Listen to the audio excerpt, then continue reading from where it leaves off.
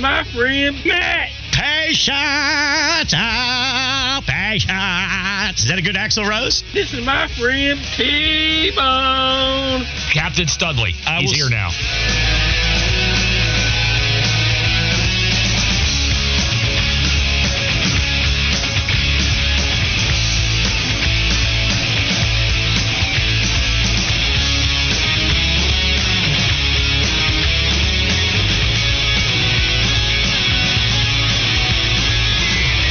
Good morning, Charlotte. Welcome aboard. It is Mac and Bone Show radio time, or radio show time, whatever the hell I'm trying to say. We get this thing going here at some point, and we hope you're ready to rock and roll today. The new look Hornets, the most amazingly entertaining, lovable team you've ever seen in your life. You think? No? Duke wins. Hornets win last night, so we got some hoops to talk about early on. We have Super Bowl fallout, and I believe all of America spent the whole day yesterday discussing the overtime rules, Kyle Shanahan taking the ball, a couple of Niners players admitting they didn't even know the overtime rules, which is a slight issue. So we will get into all of that. We have some Panther tidbits as well, including Peter King weighing in on Luke Kuechly's Hall of Fame chances next year. We'll let you know where he is ranking Luke in next year's Hall class. It's the first year for Luke. I can't find Smitty on his rankings, though. Could not find Smitty on his Hall of Fame. Do all the voters forget Steve Smith at this point? Anyway, we'll talk about that. We got some what the bleep stories to tell you and have some fun with on the show today. We got to start talking more about Panthers free agents coming up. We got a lot happening on the Mac and Bone Show. The Bone Man is here. The Flound Dog is here as we get ready to do this thing. Boney, what's going on, man? Good morning to you, Mac. The Charlotte Comfort Systems temperature right now, 49ers degrees. That wasn't really planned out well. 49ers degrees. 49ers degrees. Choose local. Choose Charlotte Comfort at charlottecomfortsystems.com. Mac, I have a topic for you today. I threw in there better, or should I say deeper roster. 92 Dream Team, 2024 Hornets.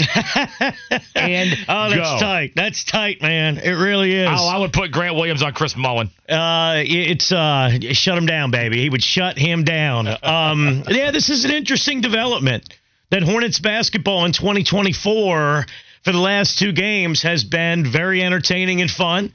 And on top of that, they've won both of these games.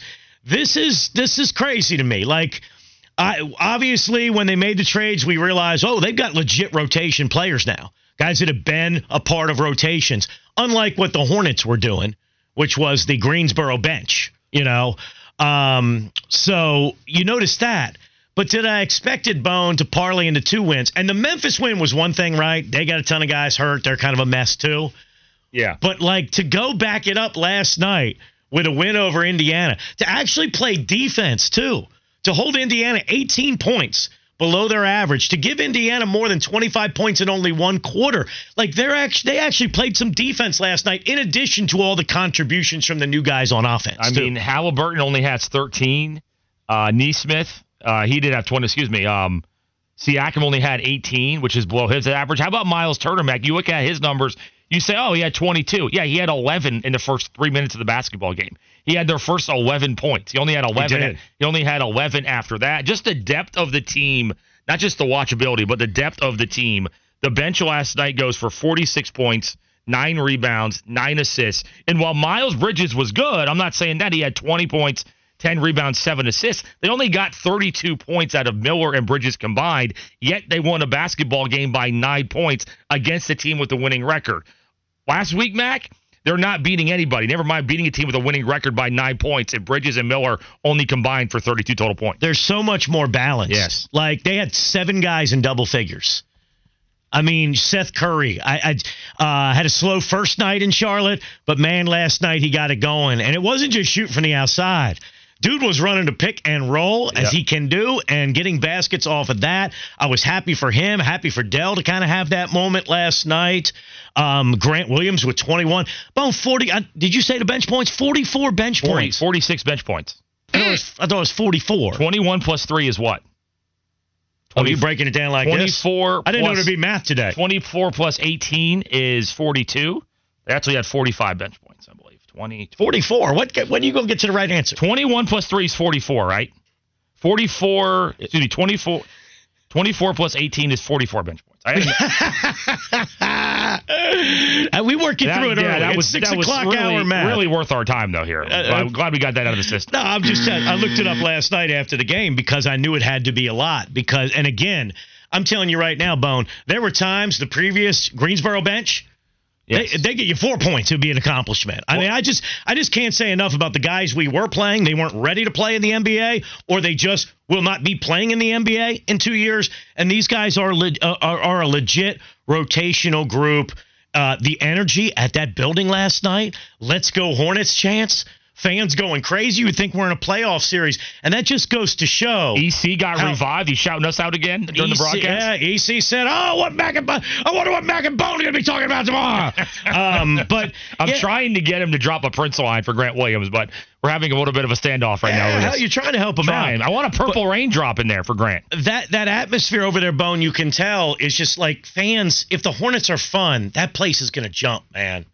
People over there are dying to enjoy Hornets basketball. And I think, any city's probably like this, but, fans also like the guys that come from here. So not only they're watching new players, Mac, but there's Grant Williams and Seth Curry, especially a player with the Curry name contributing. So not only is it new players that are more fun to watch and they're healthy and they're out there and they're playing hard, they're playing defense, you got two guys from here. And I think that's going to be a big deal as well. People want to see their own do well. We've got them on a Charlotte team right now. That goes a long way to fan investment, too. Definitely. They want to see their own guys, man, especially when you have the name Curry on a Charlotte team. That's going to draw eyeballs. Curry on the back of a Hornets jersey with the number 30. It's fun. That's cool. Yeah, man. That's cool. And don't be saying out there, I wish it was Seth. Don't be disrespecting Seth like that, man. This is cool, and this season needed something. This season was dying a slow death. I mean, this team was unwatchable. And they got a little jolt now, and it's fun. And now that we're really enjoying them, one more game, and then they got the All-Star break.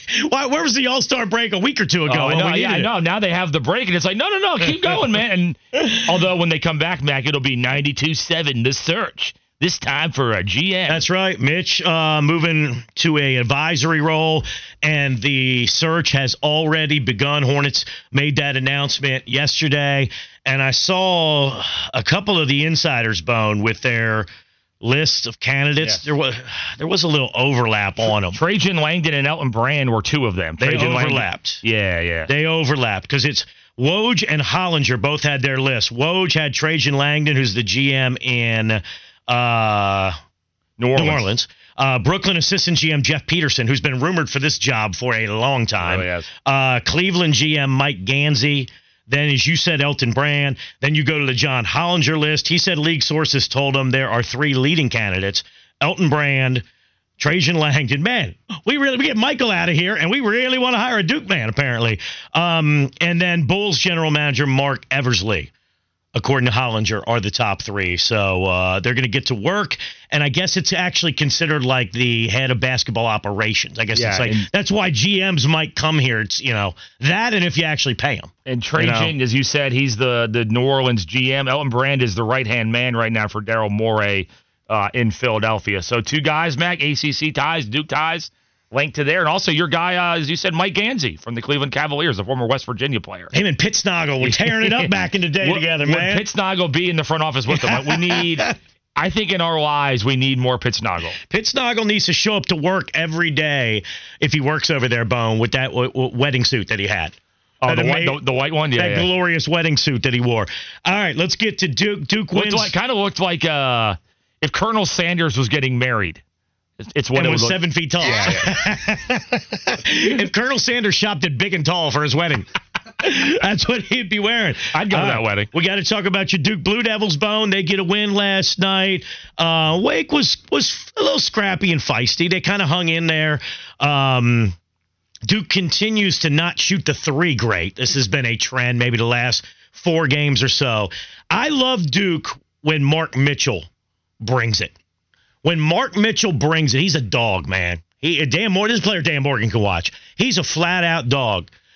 He brings energy. He finishes inside tremendously, finishes through contact, draws contact, and then he starts making the energy plays. He had a tip out on an offensive board. Then he went and got another offensive board. He runs the floor. When Mark Mitchell is doing dog-like things, Bone, I think Duke's a different team. I think they feed off his energy collectively. I really do. He has these 10-minute stretches where he's the best player on the floor. It's not every game. It's not every half, but we've seen it, Mac, at times. The Syracuse game was one. Georgia Tech, he had a half where it's like, I call it shot out of a cannon, Mark Mitchell, where all of a sudden this dude comes out and there's like two of them. And what that does when he's finishing inside, you saw last night, he finished inside, then he stepped outside, shot a three like it was nothing.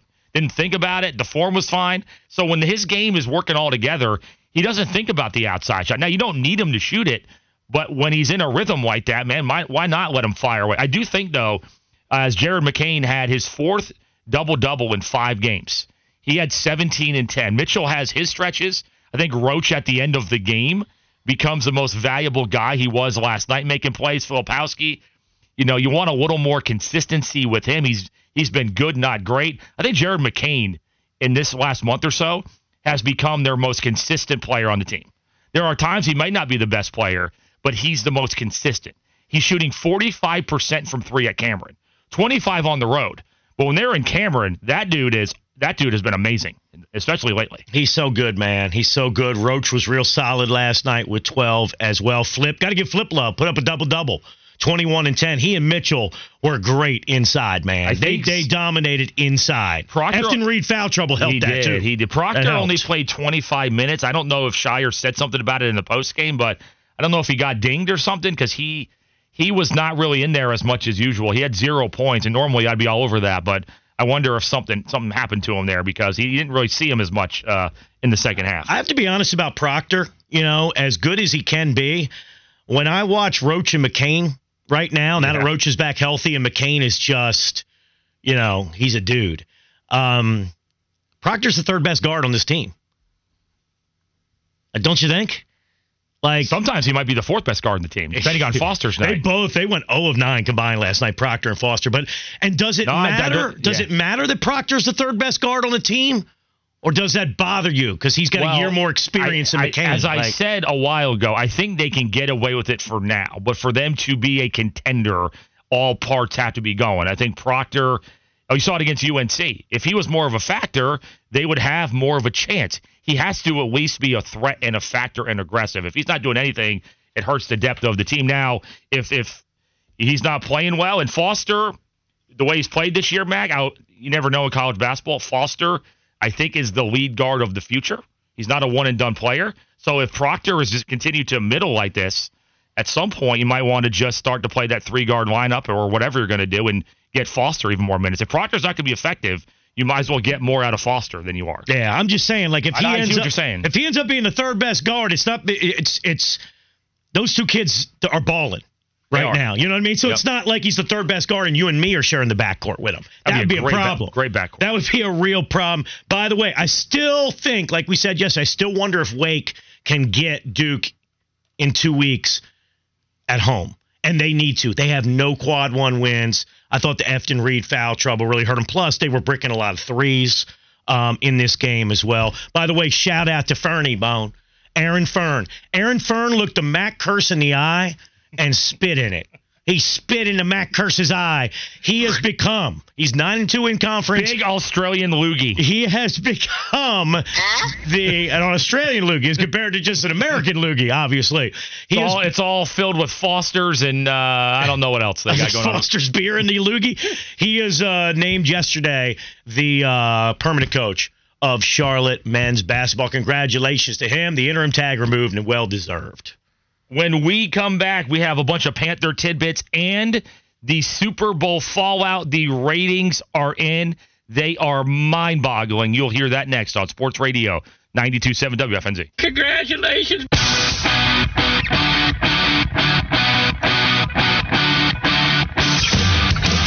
None of us have a ton of experience of it, but we went through all the analytics and talked to those guys, and we just thought it'd be better. We wanted the ball third.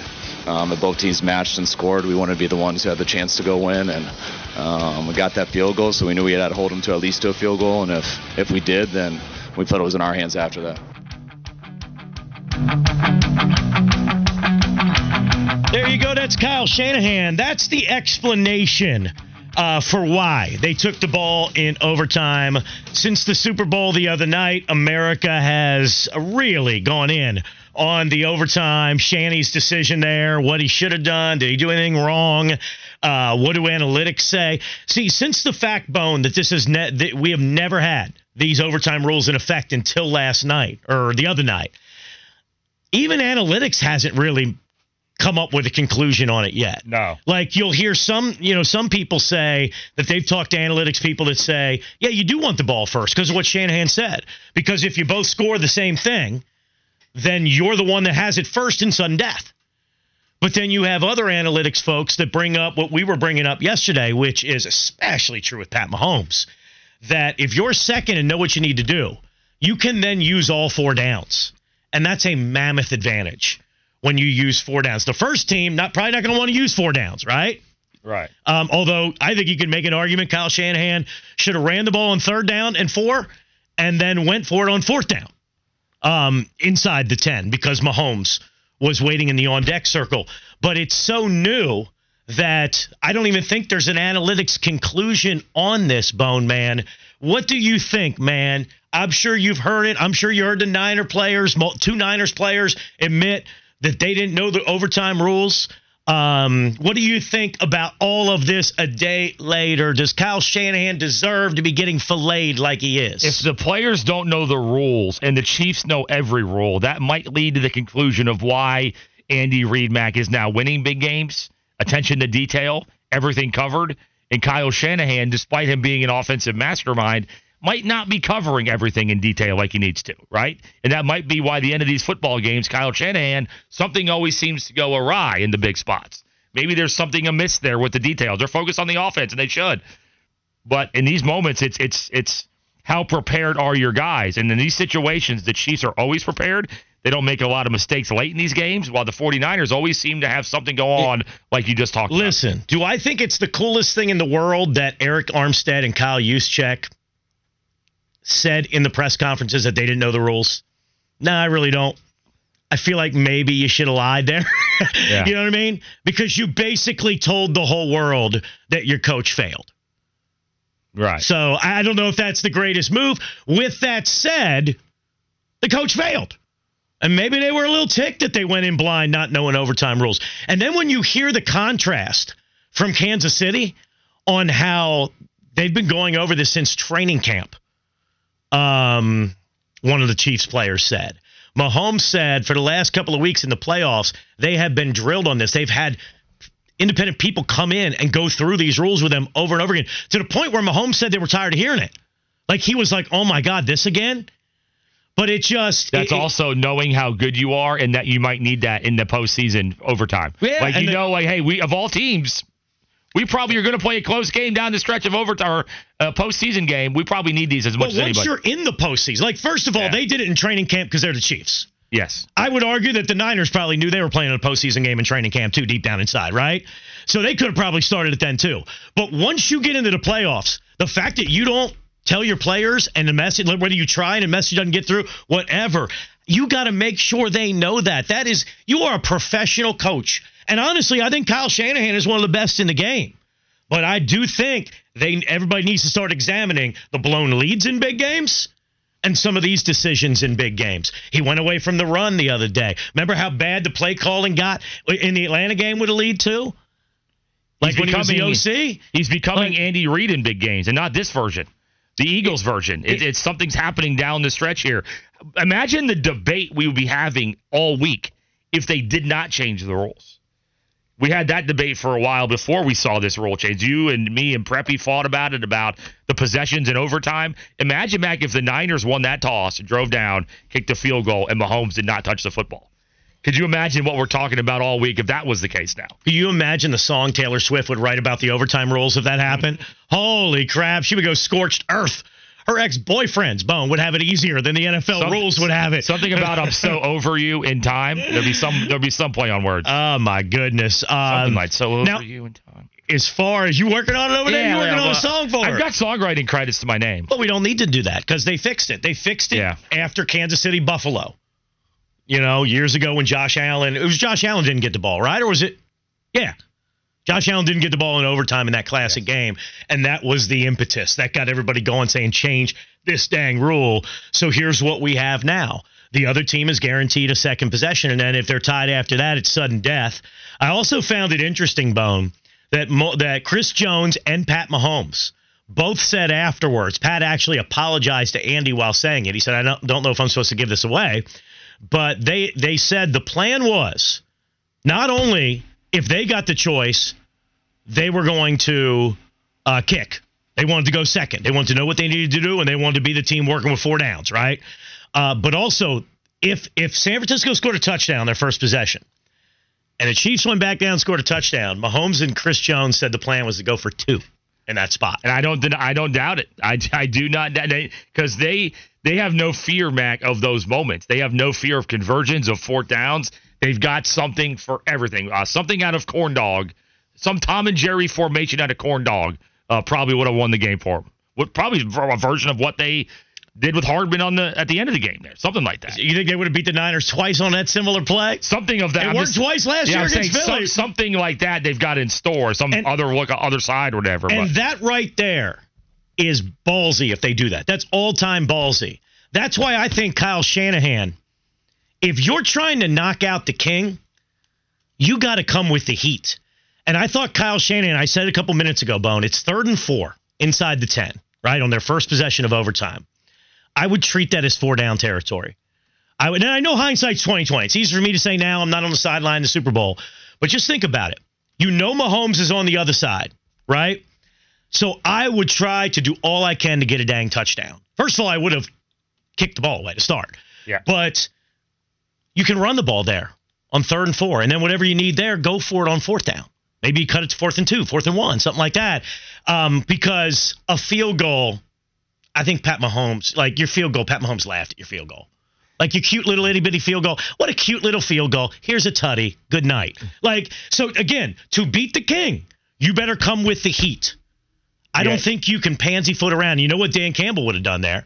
It's funny because now I wanted a Dan Campbell play caller. I wanted a guy to go for it in that situation against Mahomes. You better match the size of the cubes that the Chiefs have.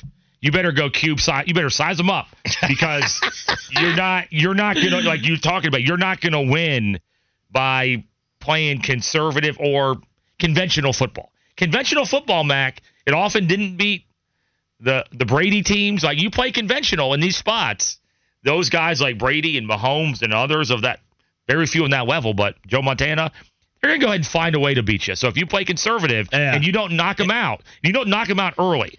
The Niners had the Chiefs' offense against the ropes early, but you could kind of tell where it was going because they could never just throw. You don't throw the knockout punch against these guys, even when you do sometimes, like Atlanta did. Atlanta was up 28-3, didn't matter. But what I'm saying is, they thought they knocked him out. He came back off the mat. You have to at least knock him out somewhat here. And they just never did it. That's why I said at halftime, I was rooting for the Chiefs. At halftime, I said, all right, 7-point deficit. That's it after that half. And part of the problem was the CMC fumble. They were driving, CMC fumbled. They also were driving again, had some penalties that put them back. They should have been up more than 7 at the half. Although I'm not sure it would have mattered. The Chiefs have come back now from double-digit deficits in every Super Bowl they have won. I mean, we've seen the Chiefs drive the field before with 13 seconds to go in a playoff game.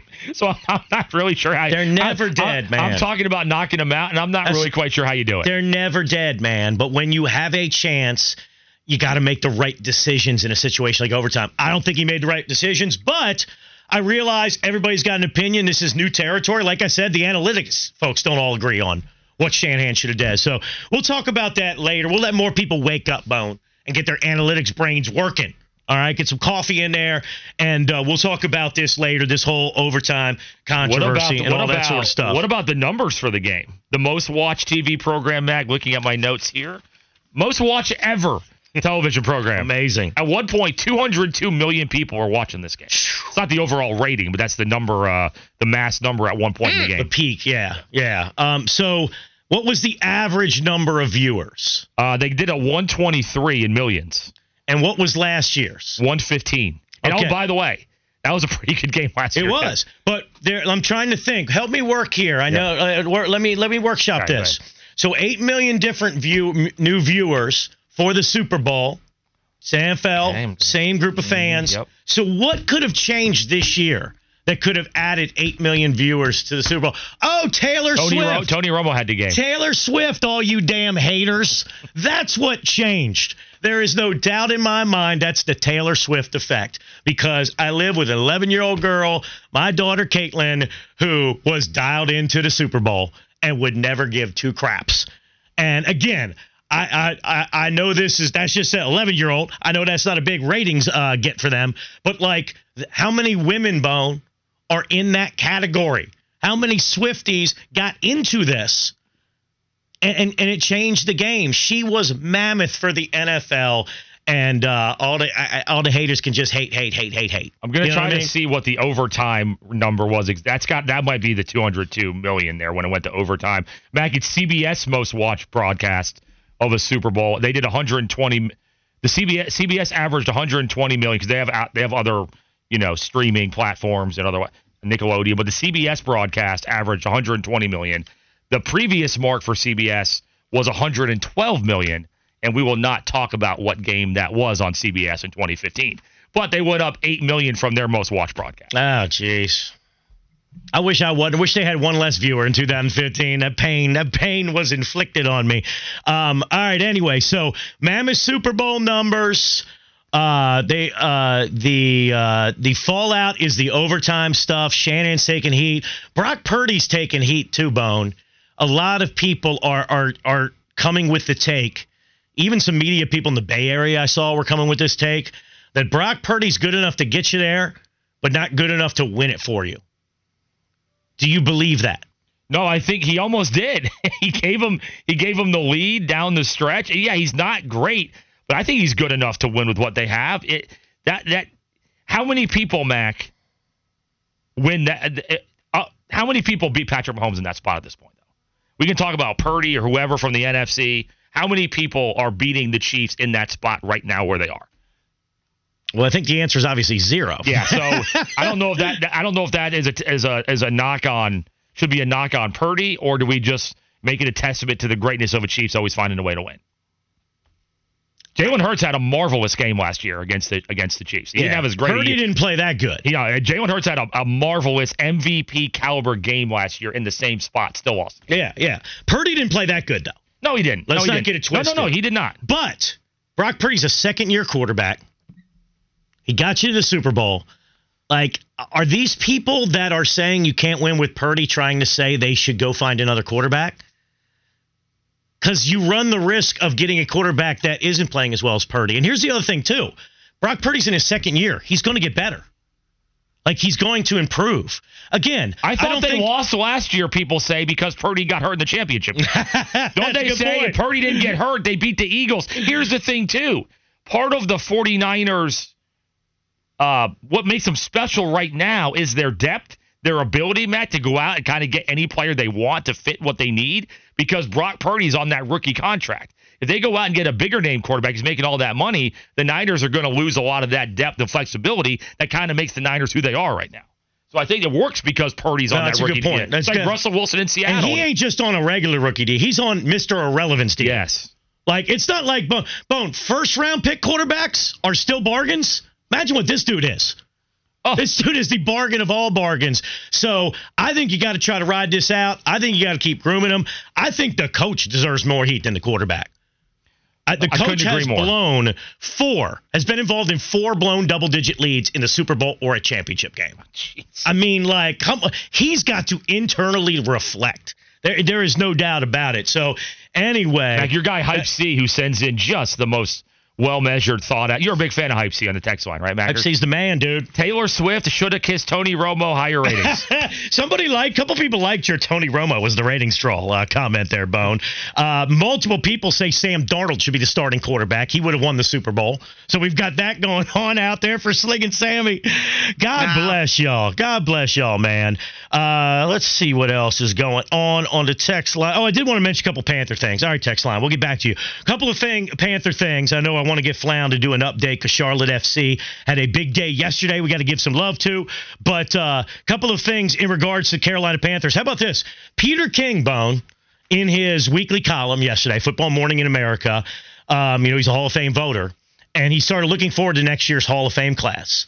And he ranked like his top 10 in order of how he thinks they should be ranked to go into the Hall of Fame next year. Like I said, Steve Smith was nowhere to be found.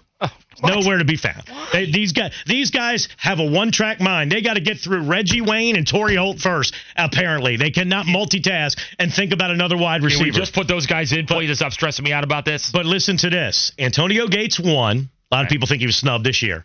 Vinatieri, too. And three, Adam Vinatieri, 2. And 3 is Luke Kuechly. Terrell Suggs, 4. But he's got Luke Kuechly 3.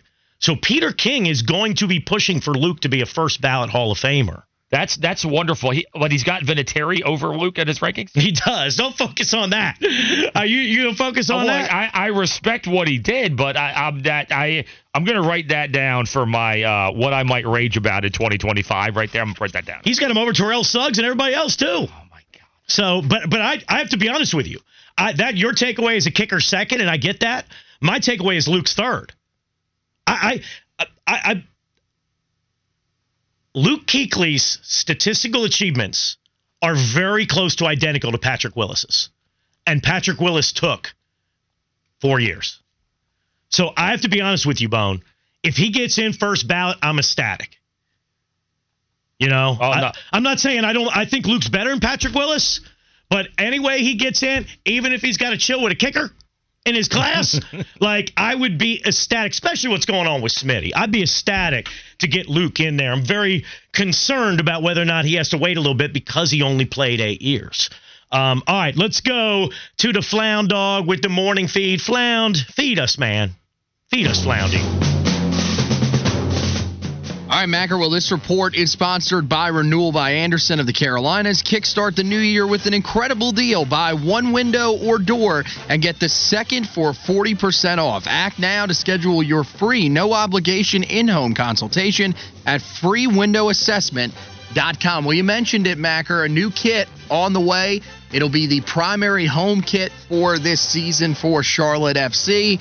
And it's an interesting one. They went with the gradients. It says in one description of it that the contoured line work on it that you'll see if you actually look at the jersey a little more in depth is inspired by topographical maps, and it has the gradients of blues representing the Blue Ridge Mountains and the Atlantic Ocean. So from the mountain to the seas. I love this kit, man. I think this kit is freaking awesome. I saw it when it got leaked a few weeks ago. I was dying to get a hold of this thing. I will be wearing this to all the matches I go to, and I like the little meaning, too, because the Carolinas does offer mountains to sea to mountains, which is a very cool thing about where we live. But I think this thing is badass. I really do. They also, Boney, look like they might be adding a player from League 2 in France as well. Very cool. Jabril Diani, a defensive midfielder / center back type. So there might actually be a signing. And Dean Smith has told us there are more. There's designated player signings, at least one, to come before we get to the season. The season starts in less than 2 weeks. This segment is sponsored by North Carolina Department of Health and Human Services. NC Medicaid is for people like you. Full health care coverage at low or no cost. Doctor's visits, emergency rooms, and prescriptions. See if you qualify at medicaid.nc.gov. We come back here on the Mac and Bone Show on this Tuesday. We do a college football segment. We've got some news and notes in the world of college football, including North Carolina high school NIL stuff on Sports Radio 92.7 WFNZ.